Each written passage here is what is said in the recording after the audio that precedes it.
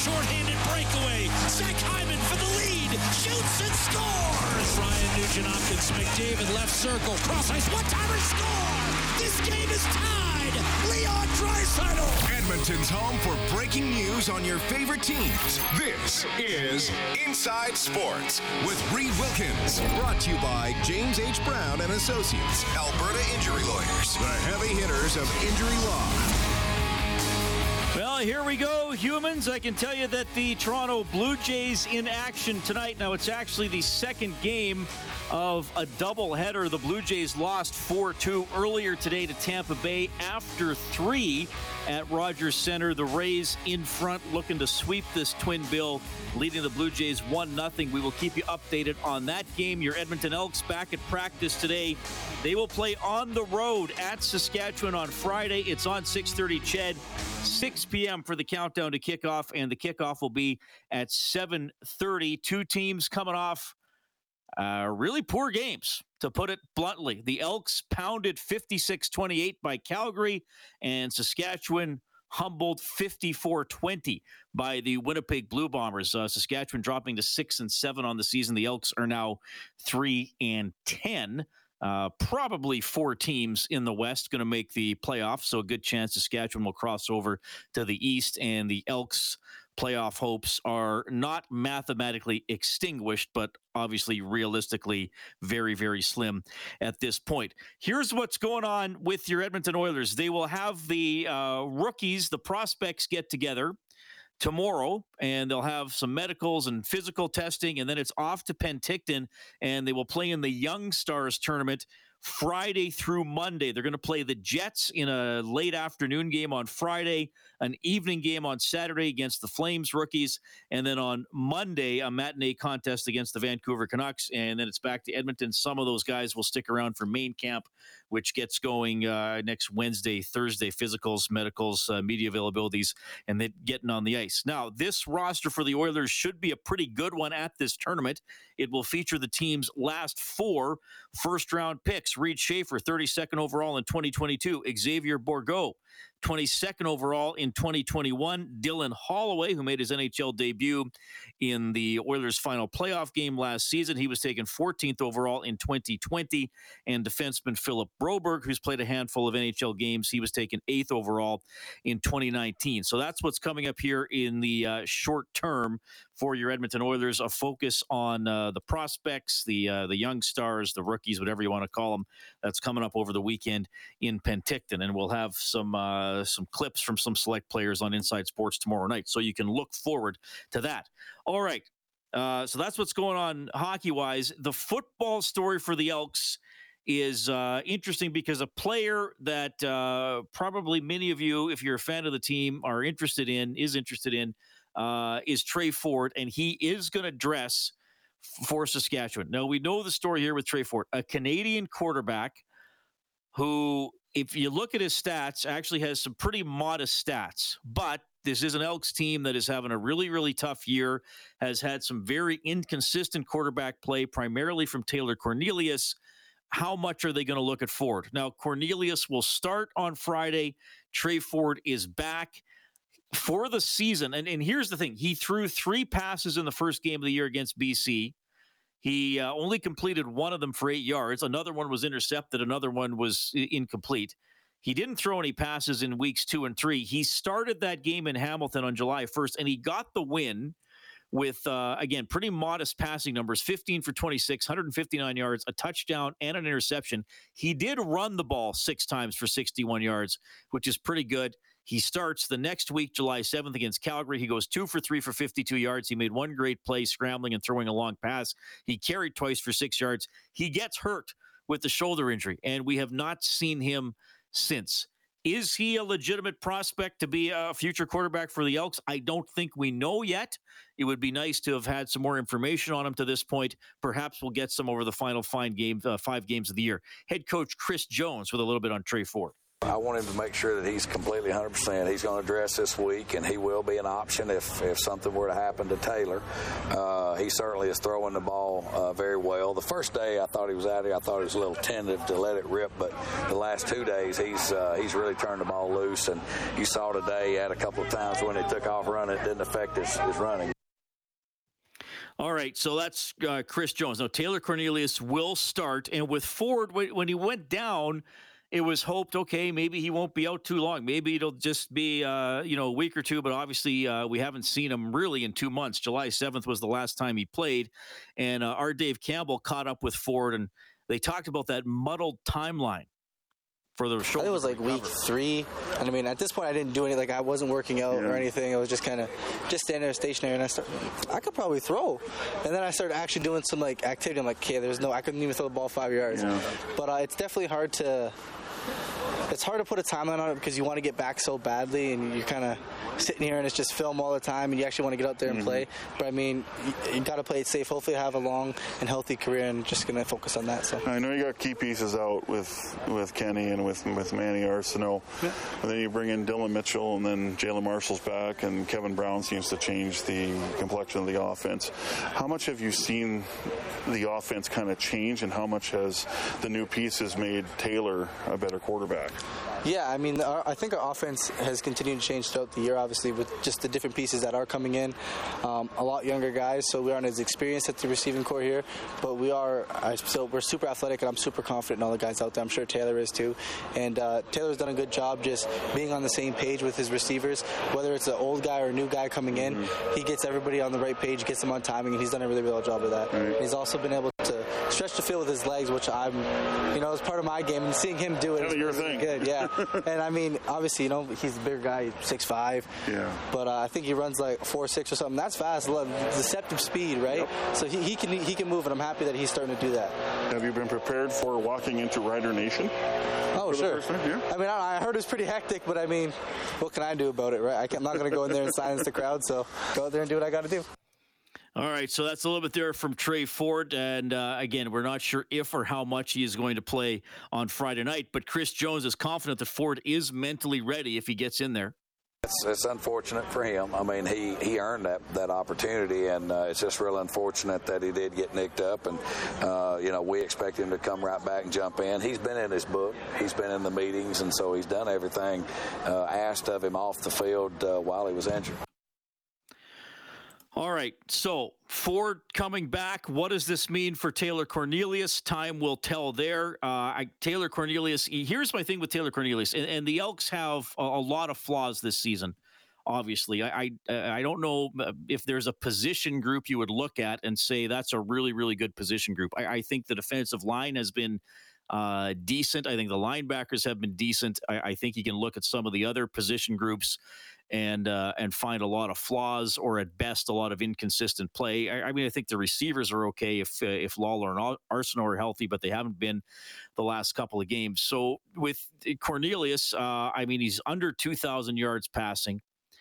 He's only thrown for 8 touchdowns. He's thrown for 6 interceptions. He makes some good plays. I think with Cornelius, the issues that I see is his high-end plays are there, but his low-end plays are simply too low.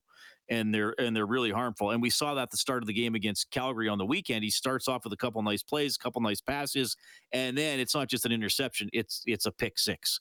And I think we've seen that in some other games, that his mistakes can be quite costly. Not the only guy on the team you can say that about, but he is playing quarterback. So sometimes, what's the old saying about quarterback? You get too much of the blame and too much of the credit when things go right, too much of the blame when things go wrong.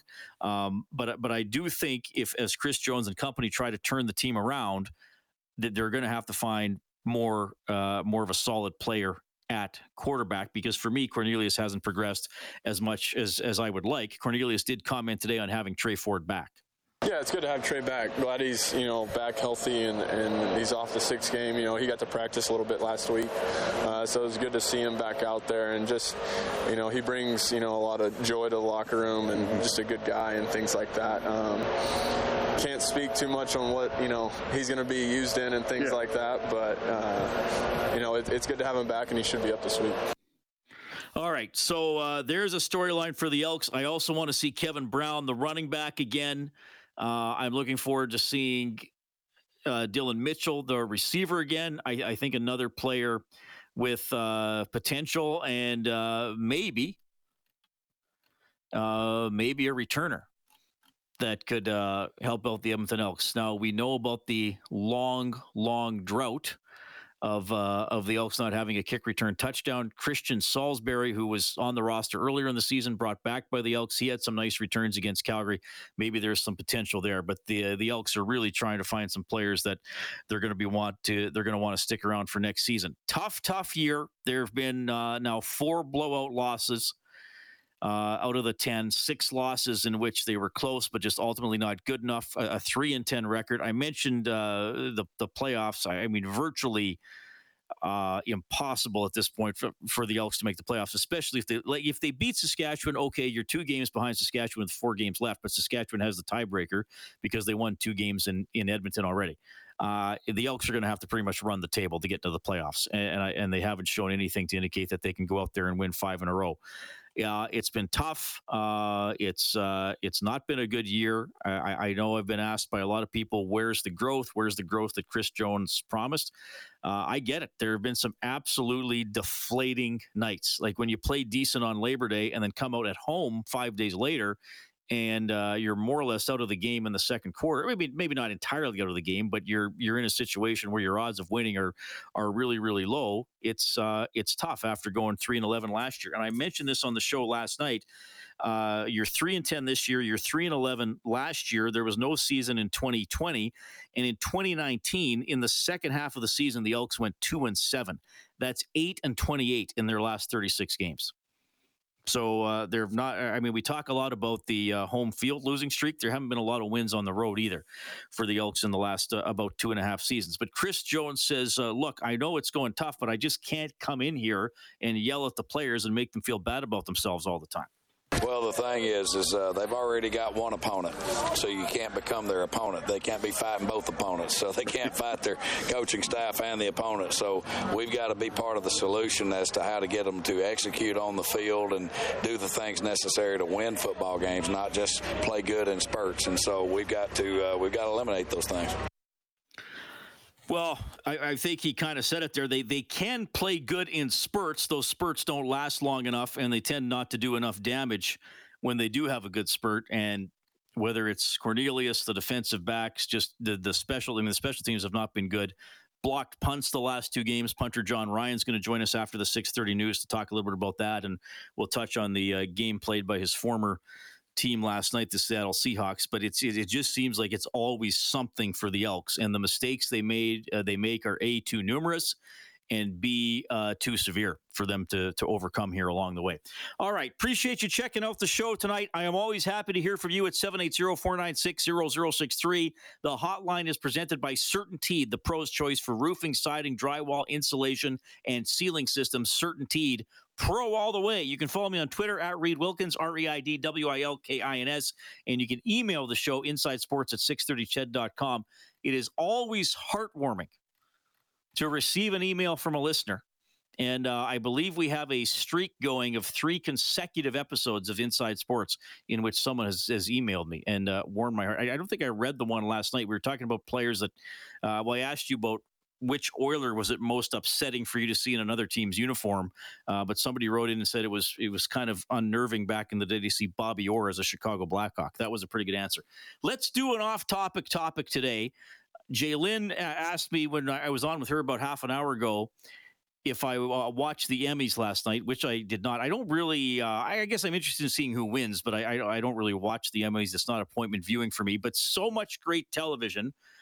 I will ask you this for our off-topic topic. The best television program or season of a program, let's say in the last decade, going back to about 2012, the best television program or series of the last decade. That's our off-topic topic, 780-496-0063. We do have John Ryan coming up. It's Inside Sports on Ched. Inside Sports with Reid Wilkins is brought to you by James H. Brown and Associates, Alberta's precedent-setting injury lawyers. Checking out the show tonight. Elks game coming up on Friday, 6 o'clock for the countdown to kickoff, and the game at 7:30. Elks at the Rough Riders, third and final meeting of the season between these two teams. One of the mini droughts the Elks are trying to end is a win within the division, 0-9 against the West this year. Saskatchewan 3-4 against Western opponents. The Blue Jays still down 1-0 to Tampa Bay. That game in the top of the fifth. The Rays won the earlier one today. It's the second half of a doubleheader right now. 4-2 Tampa Bay was the final earlier. 780-496-0063. Kellen Kennedy back at the 630 Ched Broadcasting Compound. Kellen, the Seahawks won the game. We were so pessimistic. We were. They pulled it out. In hindsight, yes. In hindsight, how could we have doubted Geno Smith? In Geno we trust? I had the question mark at the end of it. Who did not lead the team to a point in the second half, but a couple of turnovers in the red zone and the missed field goal with the questionable clock management at the end of the game by the Broncos, and Seattle with the upset over Denver. So there we go. They're 1/4 of the way to their win total as predicted by Sports Illustrated. Nice to get there so quickly. Mm-hmm. And a lot of people were talking, hey, they could be the dark horse, coming out of everything and that stuff at the end of the season. And I'm like, well, it's only after week one. I'm thinking, let's temper our expectations here, folks. But there is some work to do, and they're in a pretty tough division as well. So that's 2 games against the Rams, 2 against the 49ers, 2 against the Cardinals. So just that is pretty tough. Okay, we'll talk more about that game and more about the Edmonton Elks with punter John Ryan coming up after the 6:30 news. For the off-topic topic, best television show of the last decade, 780-496-0063. What do you have, Kellen? Okay, unknown text to start things off here. He or she votes Formula One Drive to Survive. Great inside view of that racing series. I haven't seen it, but I've heard it's really good. So that is, I only watched. I watched the first episode. I thought it was good. It didn't necessarily make me want to watch the whole thing. I'm probably in the minority there. It's very popular, and I'm glad someone wrote into that because the documentary type series, which I wasn't really thinking of. So that's cool. But I mean, Joaquin Gage has been on the show about how that really pulled him into Formula One, and now he's a huge fan. Yep, exactly. One more from Logan here. He says he wants to say Corner Gask, but he doesn't think it dates back that far. So, well, close enough. We can give him the benefit of the doubt. Sure.